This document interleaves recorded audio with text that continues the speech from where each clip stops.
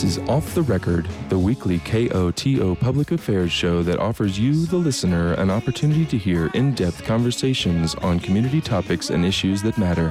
As always, you are encouraged to join the conversation by calling 728-4333. Now here's your host. Good evening, KOTO listeners. This is Julia Caulfield from the KOTO News team. I am here to host Off the Record on this fine Tuesday evening. Today we are talking all about the Original Thinkers Festival, which is coming up in a few short weeks. And I am joined in studio by Laura Shawnette and David Holbrook. Thanks for being here, y'all. Thanks so much for having us, Julia. Why did you have to call those weeks short? Yeah, I was just thanks like, for... short? Who's going to have a short week? I mean, David doesn't think of anything in terms of short. there's that, but I'm like, wait. No, I'm just... Don't we have all the time in the world? Yeah, we've got months. A lazy September. And then in theory, we also have Meredith Lavitt on the phone. Can you hear us? Yes, I can. Hi, how are you? Hello, I'm doing well. Meredith. So where are we talking to you from? I am in Park City, Utah. Very nice. So yes, as I mentioned, we're talking Original Thinkers today. I know that folks who listen often, have been to the festival in the past, will know who y'all are. But can you just give a quick rundown of what Original Thinkers is and then how each of you are involved? Sure. I guess as the founder, I get to start and the self-proclaimed ringleader. But I started this. Actually, I started the brand. I bought originalthinkers.com in like 2004 for films I was making. After a exciting decade at Mountain Film, I was like, I love the festival game, and I think it's really important. It has a huge place in our cultural understanding of the world, and started this Ideas Festival here in Telluride. I was thrilled to be joined by Gabe Lifton-Zolin and Nancy Schaefer, who helped found it. And we're really, trying to do something different with ideas. I've been lucky to work with Laura and of course, her wife, Geneva, on a bunch of things. And then Meredith, who you introduced earlier, is a new addition to the team. She's president of the company and a partner in this. She came out of 20 years of Sundance and doing all these incredible programs. And we're really lucky to have her. So I think you should ask the question of her, what is Original Thinkers about? Just putting you on the spot, Meredith. Yeah, Meredith, I will ask you, what do you see Original Thinkers as? And what made you want to join this band of crazy people? Good question. Good question. Well, one, I'll start off by why I wanted to, joining David and Laura and the really talented team that is Original Thinkers was a no-brainer. I love the vision and the mission of what we're doing. And coming off of Sundance, it's an exciting way to get re-engaged, really with an intimate festival that has a lot of opportunities to grow and make a difference, which is important. So you asked, what is Original Thinkers? And I'll tell you, we're a media company. I would say the heart of it is that we have this Ideas Festival, which is multidisciplinary, and it's really where the intersection of ideas and story come together. We look at really authentic stories and new, fresh thinking that can help us navigate the complex world we live in.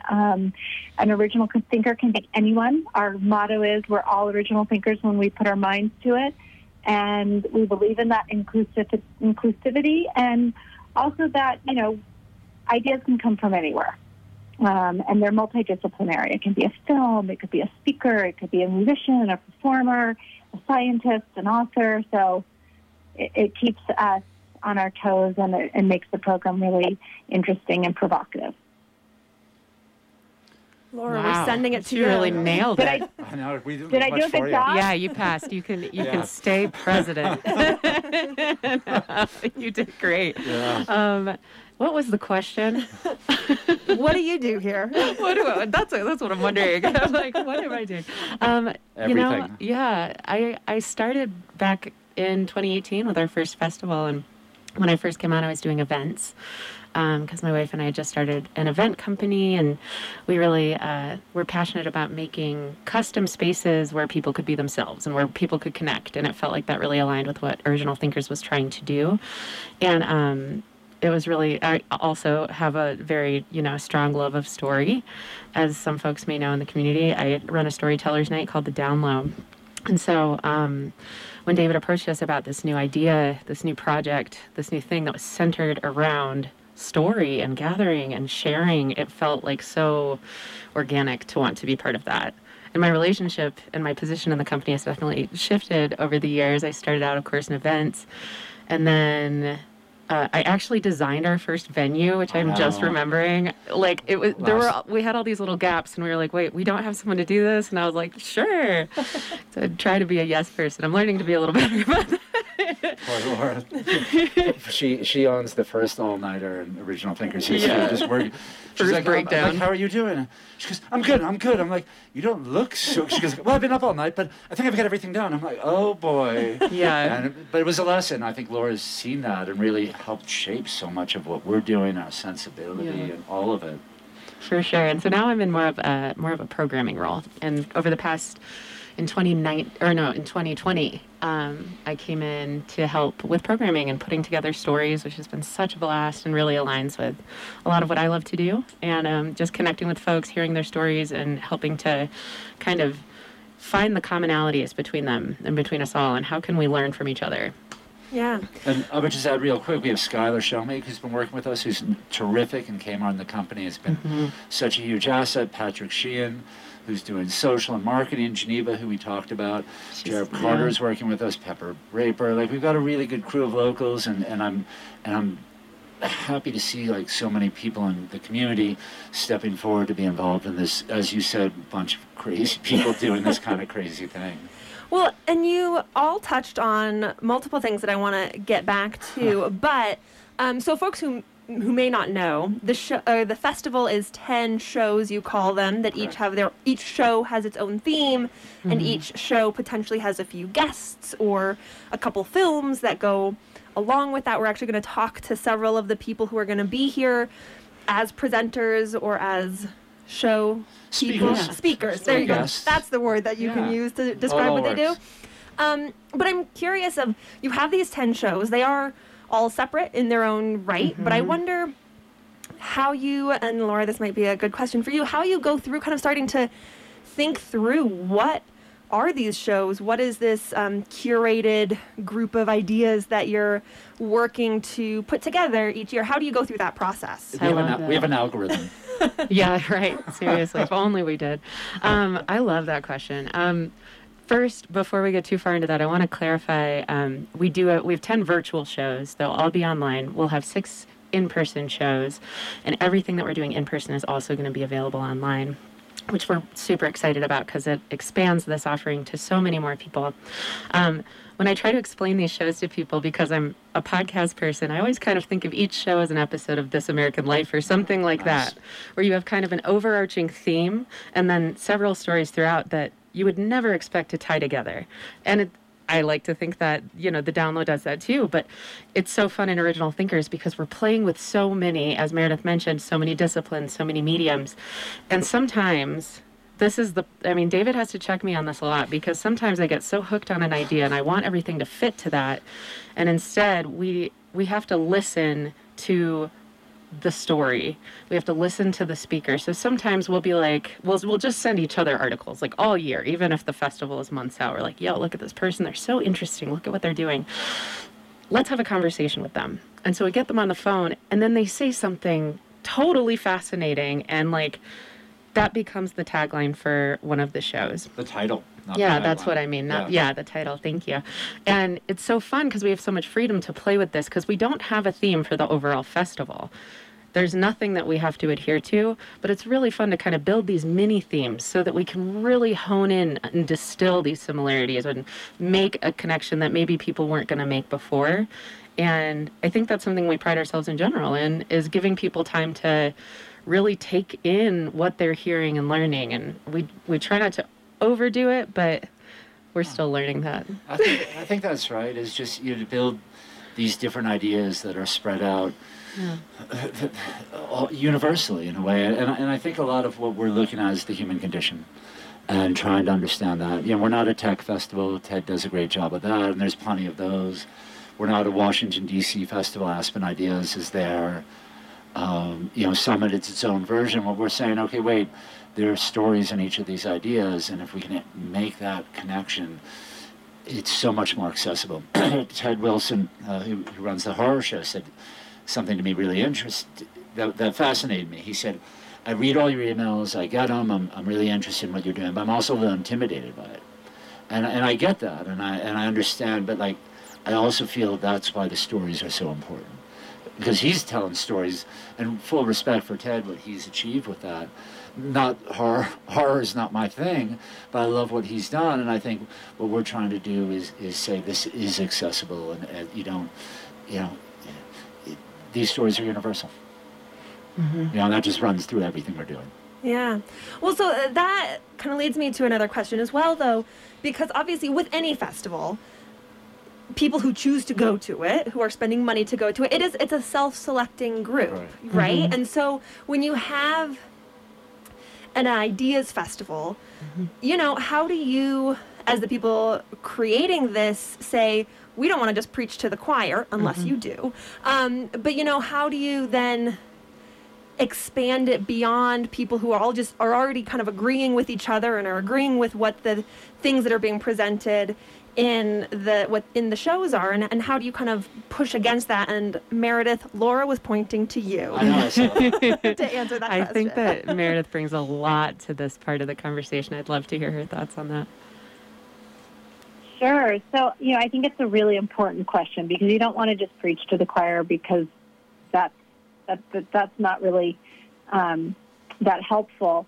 But I do think that even within the choir, we are introducing new ideas and different lenses and different perspectives.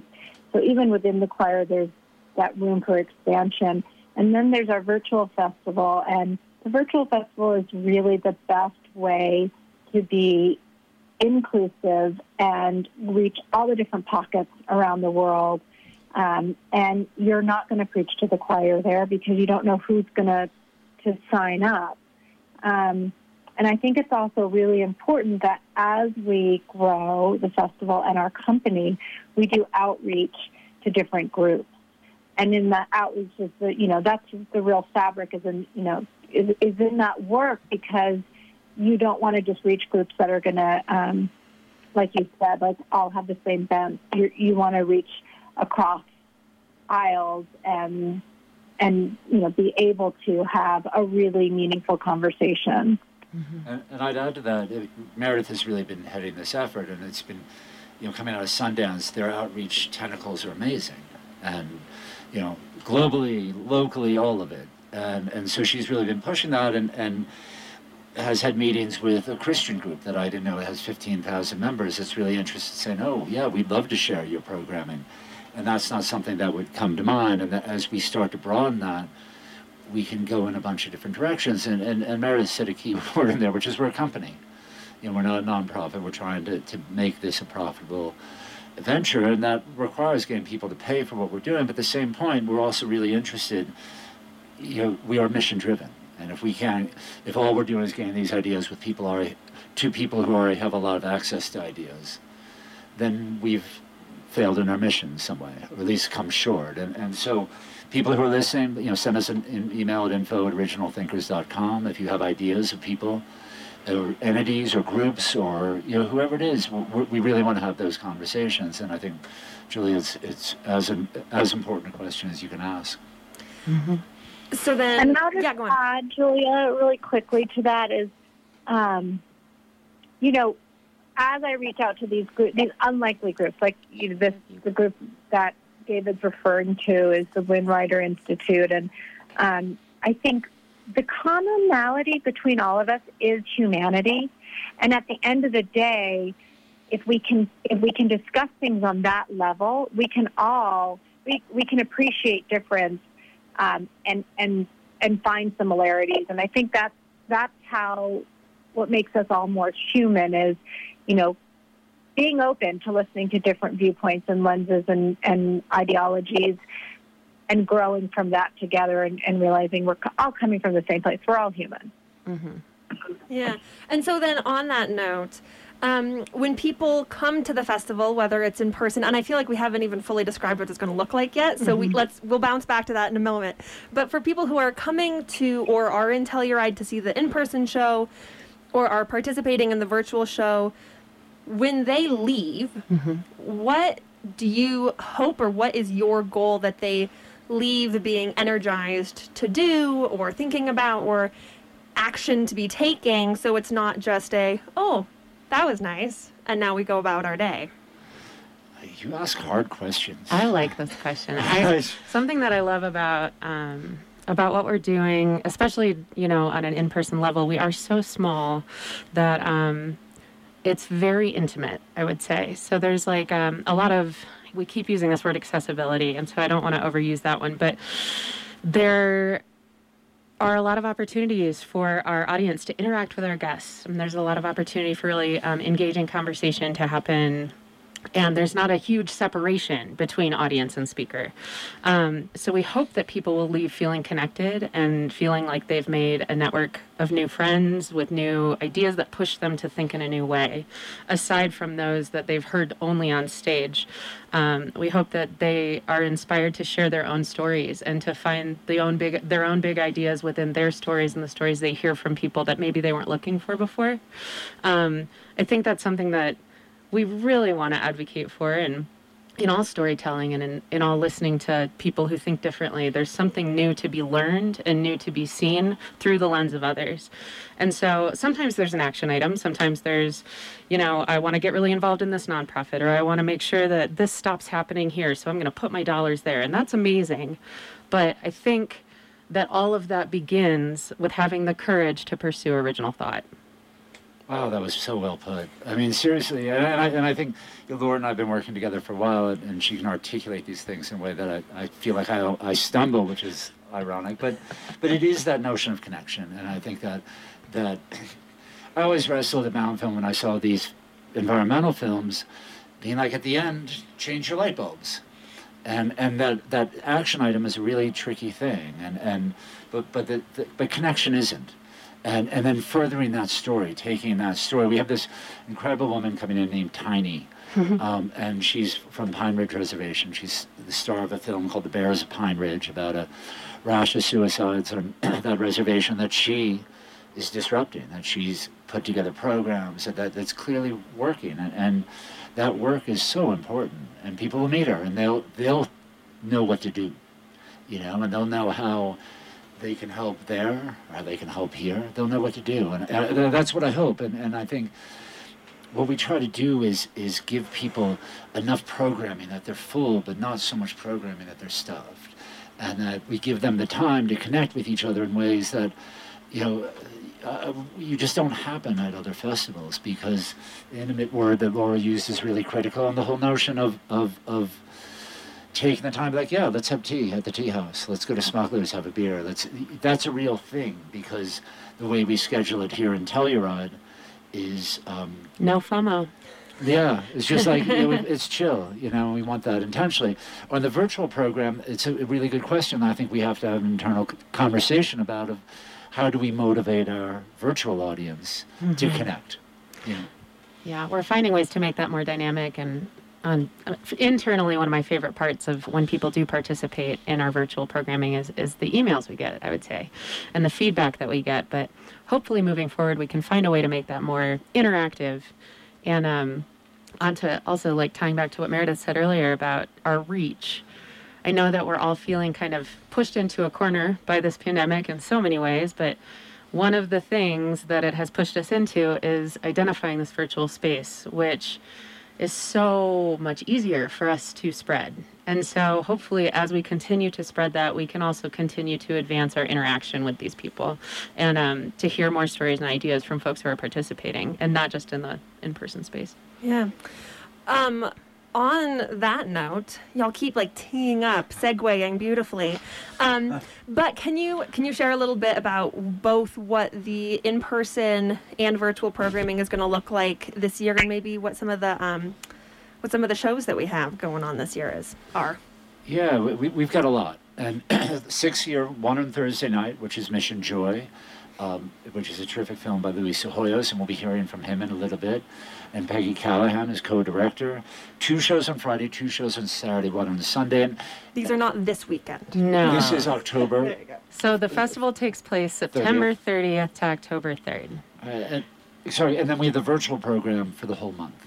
And so, do we want to talk about particular shows or some guests? What are Well, some we do you could. have any standouts? Oh, they're all standouts, I just- Julia. How can you ask I me know, that? I That's like my apologize. favorite child. Like, I do actually have a mine couple equally. favorites. I can tell you, we're speaking to some really special guests from some of the amazing ones. David just mentioned that our opening show will be featuring a film called Mission Joy, which follows this friendship between Desmond Tutu and the Dalai Lama. And we're going to speak with the filmmakers shortly, so I won't give too much of that away. Can I add while we're there? Yeah. It's our opening show, and then we're also going to do another screening of it on Sunday. We're requiring, we're snug in the Opera House, and we're sold out of our regular passes. We still have some patron passes, but we're going to do another screening of that film Sunday for the community, and we hope people will come. Pass holders be priority, but anybody who doesn't is free and welcome to join. Mm-hmm. Yep, and then we'll have another show on Friday it will showcase that film that David just shared, the Bears of Pine Ridge, and then we'll talk in that show. We'll be speaking to healing. How do we It's heal? called How Do We Heal? Yeah, I'm like, how much do I give away? But we've released all of Yeah, this. it's all on. You can How give do away we as heal? much as you want. And we're going to kind of explore these different ways that humans heal, or maybe help to lift others up in their healing process. And then we'll also have a show called Becoming Braver, which will feature an incredible film called Rebel Hearts. And we're going to speak to that filmmaker in the hour as well. His name's Pedro Cos. I'm excited for that. So we'll get more into detail with that. We also have another show called Truth Decay. Amazing term that David has introduced me to that I love to use. And that is going to kind of explore how truth degenerates through over time, and as it filters through many lenses, and intergenerational truths, chosen truths. Truth means so many different things to different people. We will have another show called Our Purpose is Our Story, and I think in summation is mostly like, what is the intention in the life we lead? What is the legacy we live for? How are we touching others? And we're going to showcase a bunch of different people who have done that in such different ways that I cannot wait for people to see that. And then Into the After. It's our closing show here on Sunday, midday in Telluride. And it's really when we emerge from this pandemic, what do we want to see? Who do we want to be? And we have terrific guests, including this remarkable woman who's the CEO of a hedge fund called Engine Number One, which is a climate crisis-focused hedge fund that gets, they got 4 directors on the Exxon board, which is an extraordinary thing to do. And they're fascinating, and this remarkable woman named Jean Olwang, who's put together this work on partnerships. And we'll have this couple named Mick and Kasky Ebeling, who were something called Not Impossible Labs, which is just mind-blowing. And really go online and see that. Laura went through those shows. We have 4 more virtually, which are knockout. But as you said earlier, like, each of these is a combination of speakers built around a theme. Yeah. We're working film into it. We've got performance. We've got unexpected stuff. And the other thing I'd really love to mention, this is new, and I'm pretty sure it was most good ideas. It was Laura's, but it's called the OT Spotlight. And we're one-on-one with Paul Farmer, Dr. Paul Farmer, who's amazing. And we're just going to be in conversation with him. We'll have this terrific performance by singer-songwriter Chris Pierce, who's knockout. We've got this spoken word poet named Malcolm London. And he's totally incredible. He's done work with Common and with Chance the Rapper, and he has done incredible activism through his music. We've also got a friend of Original Thinkers. Her name's Gwen Tompkins. She is a radio host and educator down in New Orleans, and she's going to give a talk on music that I cannot wait for people to hear. It's also going to be part of our virtual program. All the stuff we're mentioning will be available virtually. And her talk is called Strength in Silent Spaces. And I love this because she's a music historian, and she is going to kind of share some of the history of how not only the notes that musicians and composers choose to play tell the story, but also when to play them and how much power is held in the silence between. And I think that's so cool. And she'll give examples, and it'll be a really immersive experience while we're in the Opera House, because she'll be here for that. Who else do I have? Oh, we'll have a psychedelic talk with a woman named Rachel Kolar, who's going to be really incredible. And she's done a lot of, work and studying with ancient medicines. And then, I can't even think. Oh, we're going to have in person on Sunday morning from Rebel Hearts. We'll have one of the nuns from that film giving a non-denominational sermon at the warehouse. So, yeah, I don't know. I don't think I can pick a favorite thing. Sorry. Yeah, I'd love to mention the Women's Circle because it's new this year. Yeah. We're going to be doing a Women's Circle focusing on leadership and successful partnerships of women in the workplace and in life, and the different speakers and guests that are at the festival presenting will be involved in that, plus any women identifying pass holders are welcome to join as well. We hope they do, so that it's a really robust discussion. And it's going to be great. Pat Mitchell and Jean Oling are going to kick it off. We're not going to moderate it, and we'll see what happens. Yeah, I'm so excited to be at the AHA. It's such a beautiful space. We're so lucky to have it. The new rooftop space.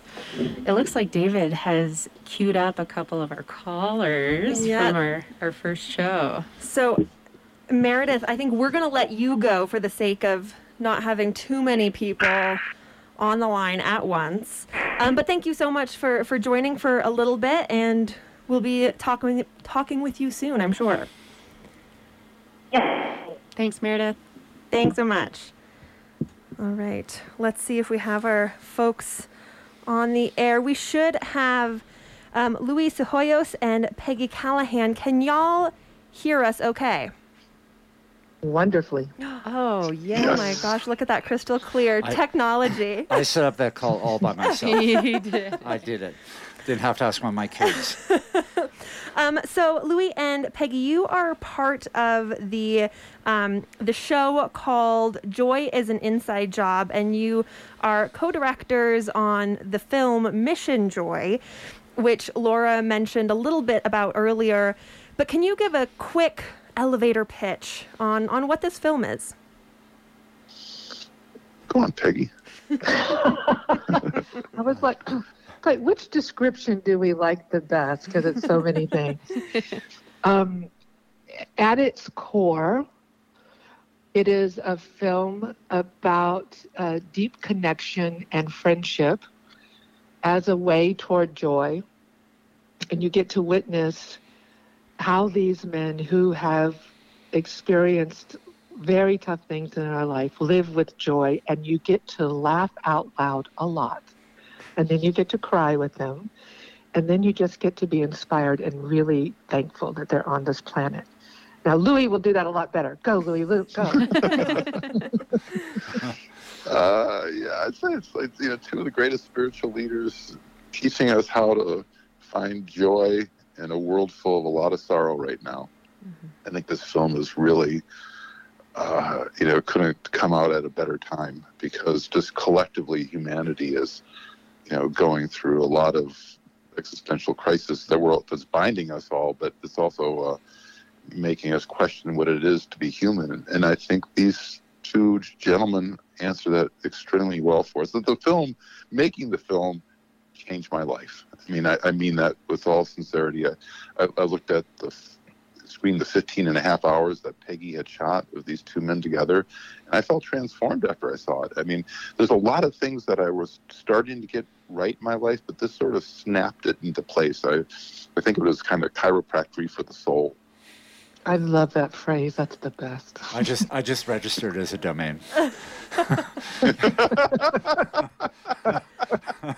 Well, that was one of the things that I felt was really interesting watching the film is, if I'm honest, I really just wanted to see a supercut of Desmond Tutu and the Dalai Lama poking fun at each other and laughing.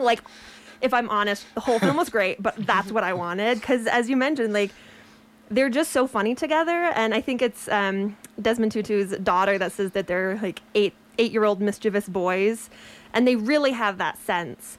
But then it's that joy and laughter, but intentionally juxtaposed against hardship and struggle that they both have gone through in their lives. And so I'm curious just to hear from y'all about why that felt like an important contrast to show up in this film.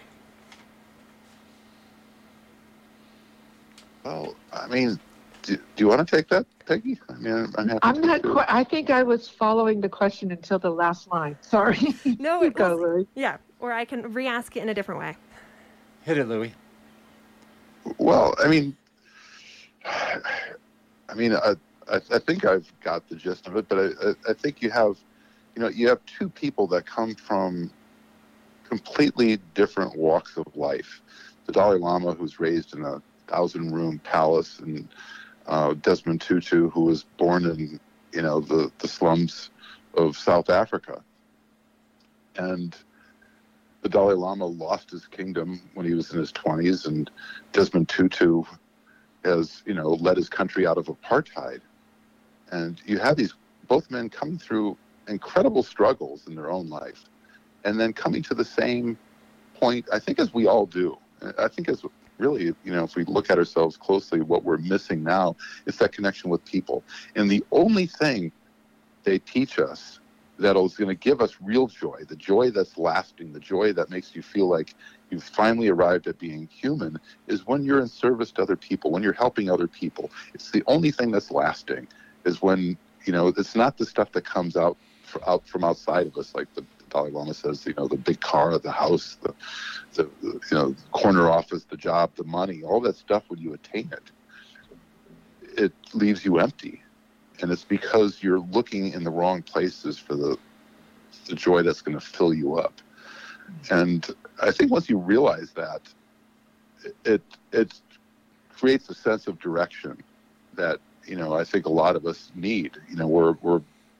We lost our colleagues at work. We have to be socially distanced from our friends. Everything that's going on, we're losing that connection of what it means to be human. And they help realign us, I think, with what it means to be human.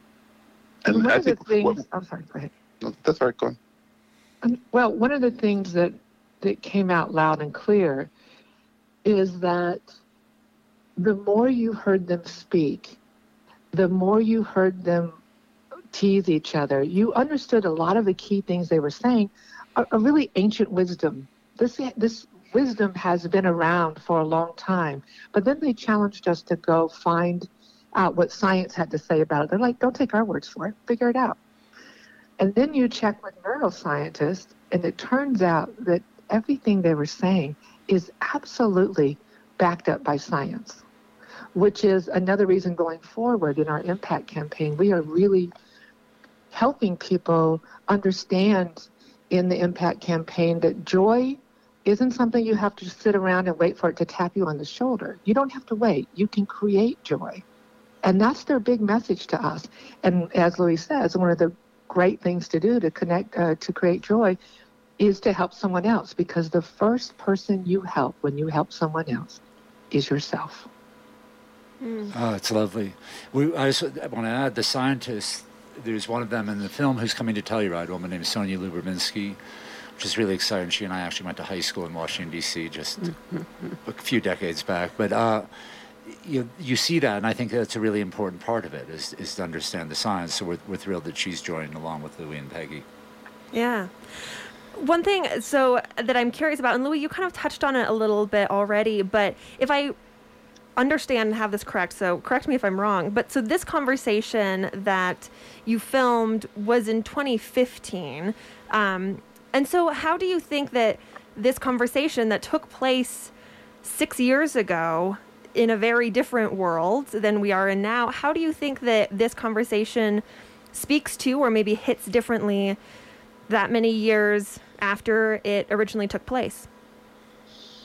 Well, first of all, Peggy did the filming the Dalai Lama and Desmond Tutu over in India. She did that 5 years ago. But I would answer that that's because their message is universal, and it doesn't matter what the strife is that you have in your life. The message is central or the core of what makes us human. So they could have said it, 200 years ago, and like Peggy says, it would have rang just as true. It's ancient wisdom. And in their case, it's ancient and lived wisdom, right? Yes. So many times in life when, I don't know, people are feeling really bad and they hear from people who love them, but they feel misunderstood when the person says, but you could feel better if you did this, or what about if you did this? And they say, oh, you don't understand this pain. One of the things about hearing this message from these men is you really can't say that they don't understand pain. They've lived in pain. They've experienced it. I mean, death threats and severe deprivation. They've had some really hard times, and still they stand. And still they stand and laugh a lot. Yeah. I think that is a great point to leave it on. That it went so quickly. But Louie and Peggy, thank you so much for taking just a couple minutes this evening to call in and share a little bit about what you're going to be speaking at and sharing at Original Thinkers this year. And we'll see you soon. Oh, it's so exciting. Yeah. Great to hear your voices. See you guys soon. Thanks, you guys. Yeah, Thank you look so forward to much. it. Thanks for having us. Cheers. All Oh, right. that's so fun. I'm so stoked. Yeah, no, it's great to hear them. So we are going to take a quick music interlude while we get our next guest on the line. This is going to be Pedro Cos, who has a film that's showing this year. We will be back in just one moment. Thanks for tuning in to Off the Record on KOTO Telluride.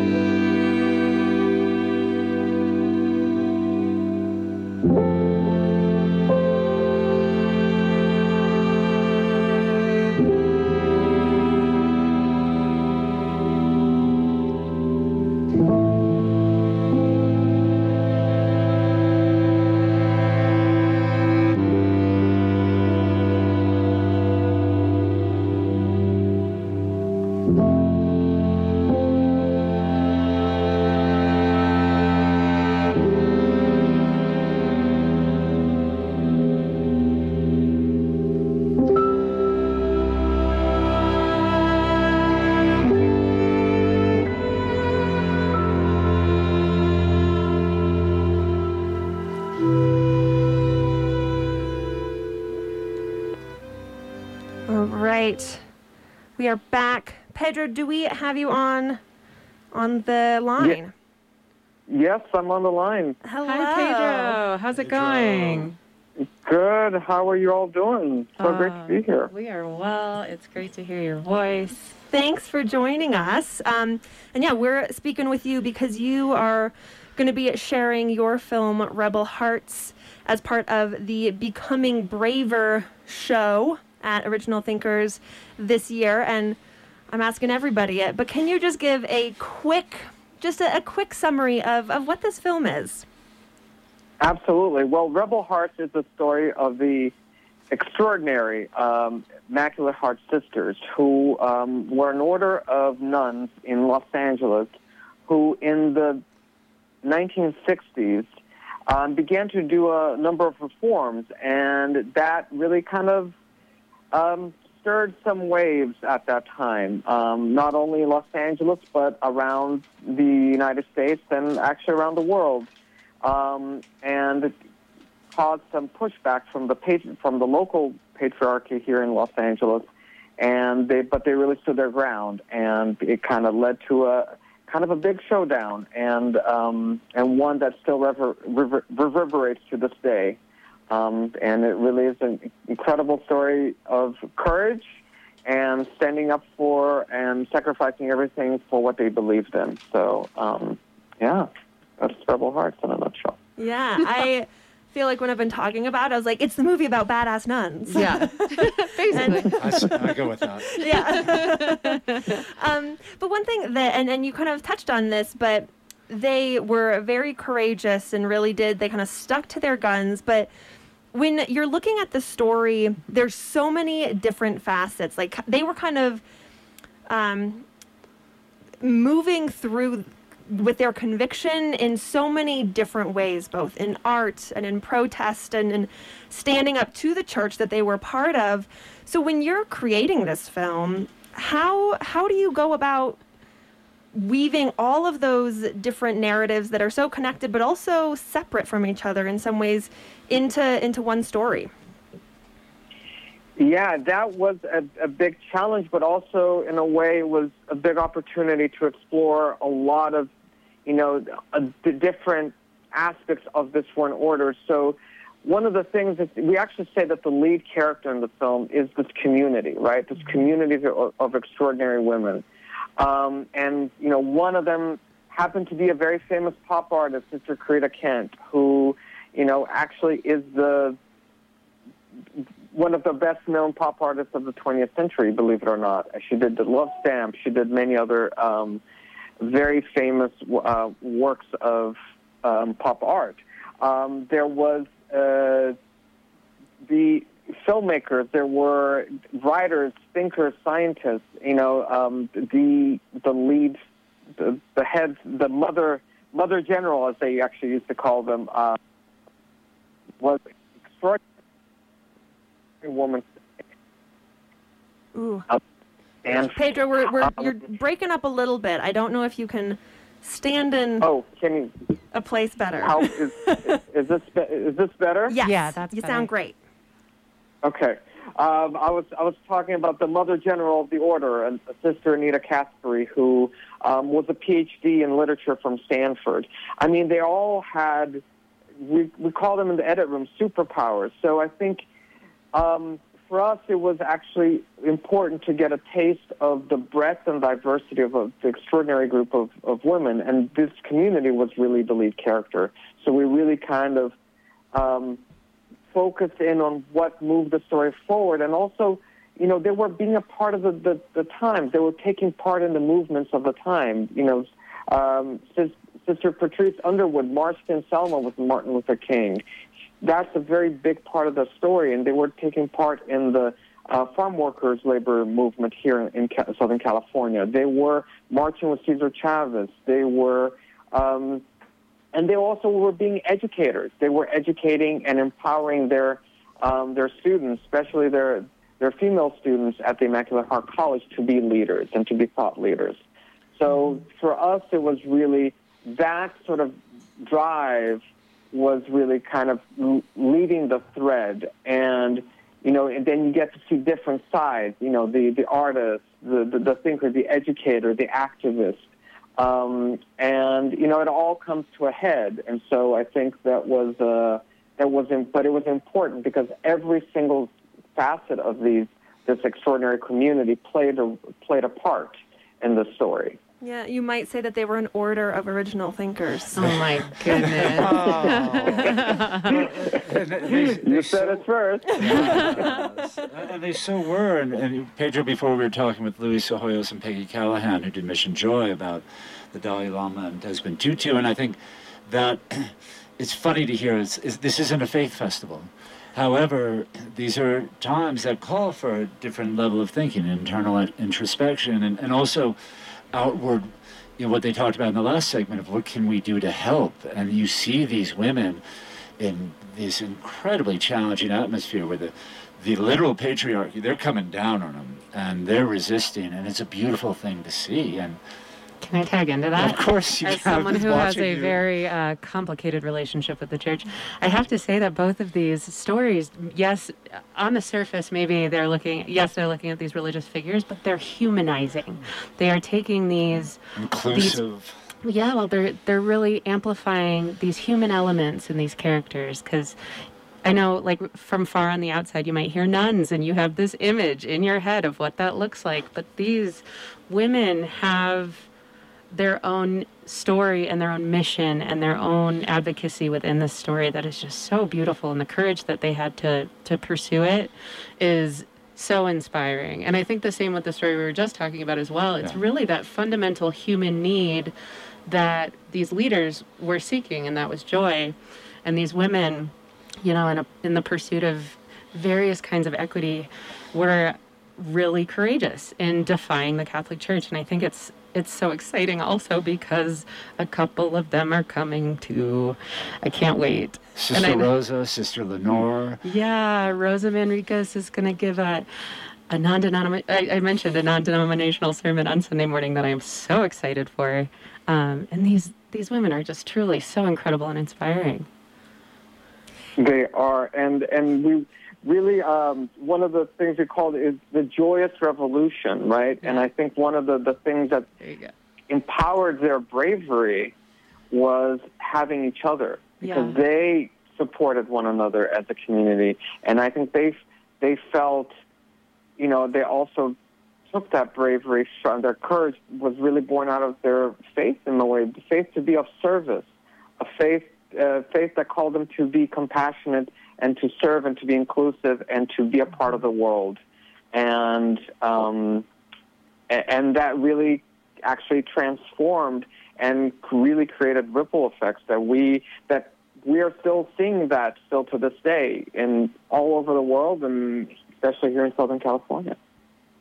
Yeah, I thought there was a really a couple really beautiful moments, but one, and I can't remember who was saying it, but just to that point of, like, if you're not willing to put yourself on the line in service of others, if you're not willing to put your body on the line in service of others, then what are you doing, basically? And then also, I thought it was really interesting, this heartache almost of these women who, when they're deciding to leave the church, do so with a really strong conviction of what they're believing in, but also with a sadness and a pain, because it's been their whole life, and it's been this really wonderful, in a lot of ways, community, as you say, Pedro, to be a part of, and this community of women is so identifying for who they are. Absolutely. I mean, and it's, they devoted their lives to this institution. In so many ways, it was the end of a marriage. It was a heartbreak for so many of them, and it was a huge sacrifice, because they had to sacrifice a lot, not only identity but financial stability, right. And the obstacle of a whole community that they were painted as rebellious. They were painted as many here in the local media in Southern California as something that they didn't see themselves as. So I think it was very difficult, but I think what they stood for what they believed in, was much stronger. And they still had each other. They formed a new community. They left the church. They left the canonical structure of the church, but I think that their faith remained and only grew, because I think the sacrifices what they were being asked to do was basically to compromise their faith, in order to stay in the church, and they couldn't live with that. They're so badass. They really are. And I think it's also, and I think it's running through this conversation, I know we got to get to Harold, our next guest, but it's so much about inclusion.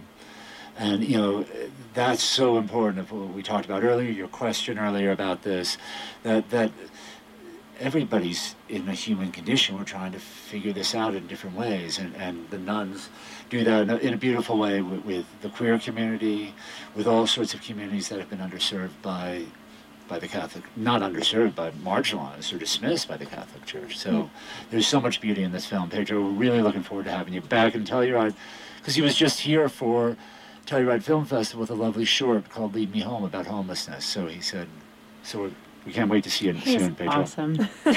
Well, Can't wait to be back. The magical place, and it's one of the great treasures of this country. I can't wait to come back to Telluride. So thank you so much for having us. It's going to be incredible. yeah, well, Pedro, thank you so much for joining us for a few minutes this evening, and we'll see you in a few weeks. Thank you. Can't wait. Bye, Pedro. All right. We'll be back in one moment, folks, with our final guest of the evening. It's clipping a bye, so we're going to go for it now.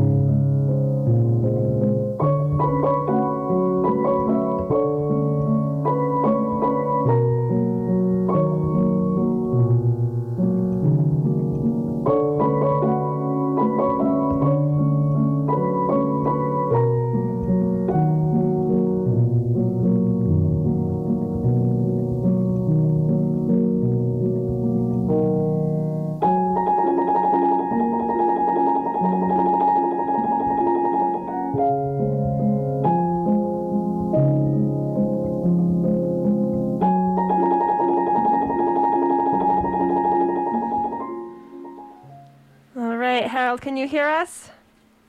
Yes. Hello. Hi. Hi, Hello. Harold. We were just listening to a little bit of Sam from your album. So there we go. Right. That was so Oh my fun. god. I was like, it sounds like his music. Oh Guys, my goodness. I put it together. You're my so first rodeo, sister. good. That was Oh, beautiful. guys. Yeah. I know. We're all fanning out over here. Yeah. Well, yeah, so Harold, you're going to be part of Original Thinkers this year, and you are a musician, a storyteller, an activist, a martial artist, which I think is very cool. I didn't know that. Multidisciplinary. Shall we say. But I'm curious, as throughout this hour, we've been talking so much about how Original Thinkers is a storytelling festival in a lot of ways, in addition to an ideas festival. So I want to just put it to you first. What draws you to music as a form of storytelling? Well, for me, music, it's a very special story with how I got into that and how that drew me in. It was through watching Bugs Bunny, Tom and Jerry, like a lot of kids, Looney Tunes, Disney films. That's where I saw music and storytelling coming together. That's what pulled me in. Wow. That's amazing. What made you decide to focus on piano? Well, so there's two parts to this. When I was a kid, if you asked me if I was a musician, I would say no. And if you asked me at the same time if I knew how to play the piano, I would say yes.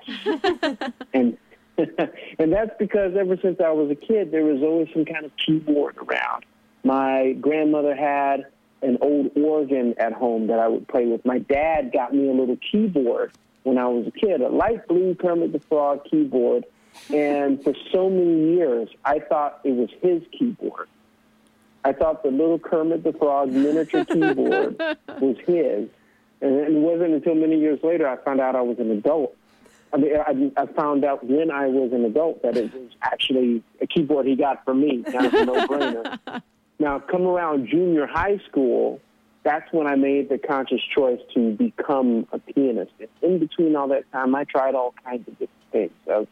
I wanted to be a gymnast. I wanted to be an animator, an illustrator. The piano was always there the entire time. That's really beautiful. Yeah. So Harold's part of our show. Our purpose is our story.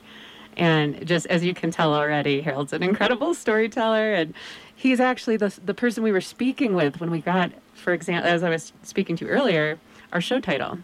And we, had heard of Harold through friends, and we connected with him, and we're like, we have to speak with this person. He's so fascinating. And he just got to telling some stories and then talked about purpose and story, and we were like, oh my gosh, that's our show. Yeah, we looked at each other and there we were. Okay, so that is actually really intriguing to me, because when I hear that show title, there's something in me that goes, I don't know how I feel about that.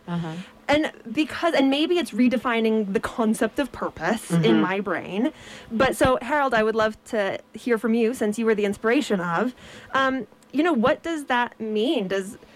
Do you need quote unquote purpose to have a story? Well, the way I see it, and I'm really glad that you asked that question, and I like that you're asking, what does it mean?